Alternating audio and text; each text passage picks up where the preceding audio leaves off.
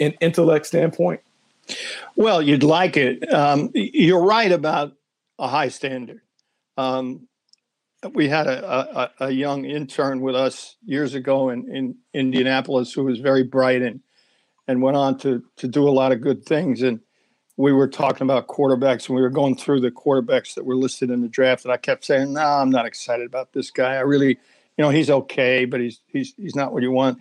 And he said, "Bill, can anybody play?" I said, "Very few." you know, many are called, but few are chosen.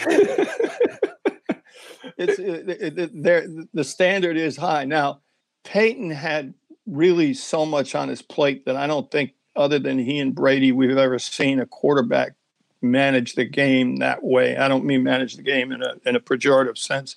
Manage the offense and conduct the offense and set the protections and change the formations and go to the audibles and all of the kind of thing that those guys did.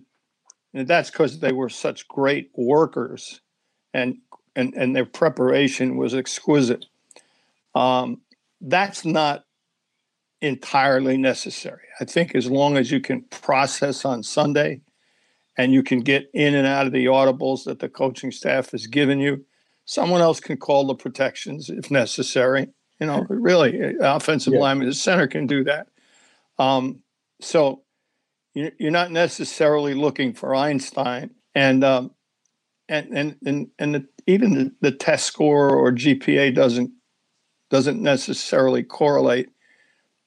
Those rare people like Brady and Manning have that innate capacity to see the game in a different way than most of us do.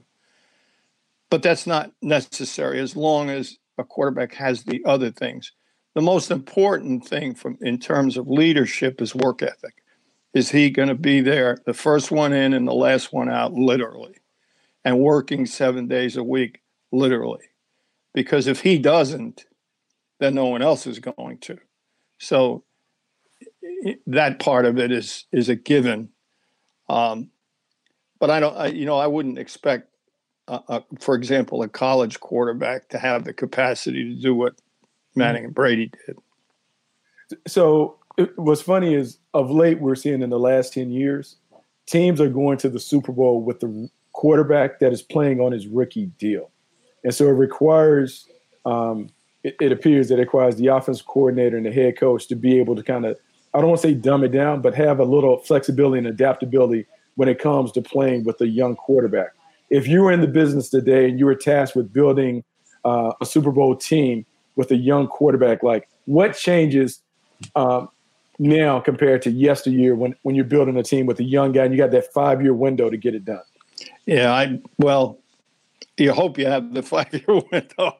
And you're right, because the life of a championship team is about 6 years, before you really have to turn a lot of people over. What I term it is that the offensive coordinator and the quarterback coach have to be two crutches for the rookie quarterback, literally.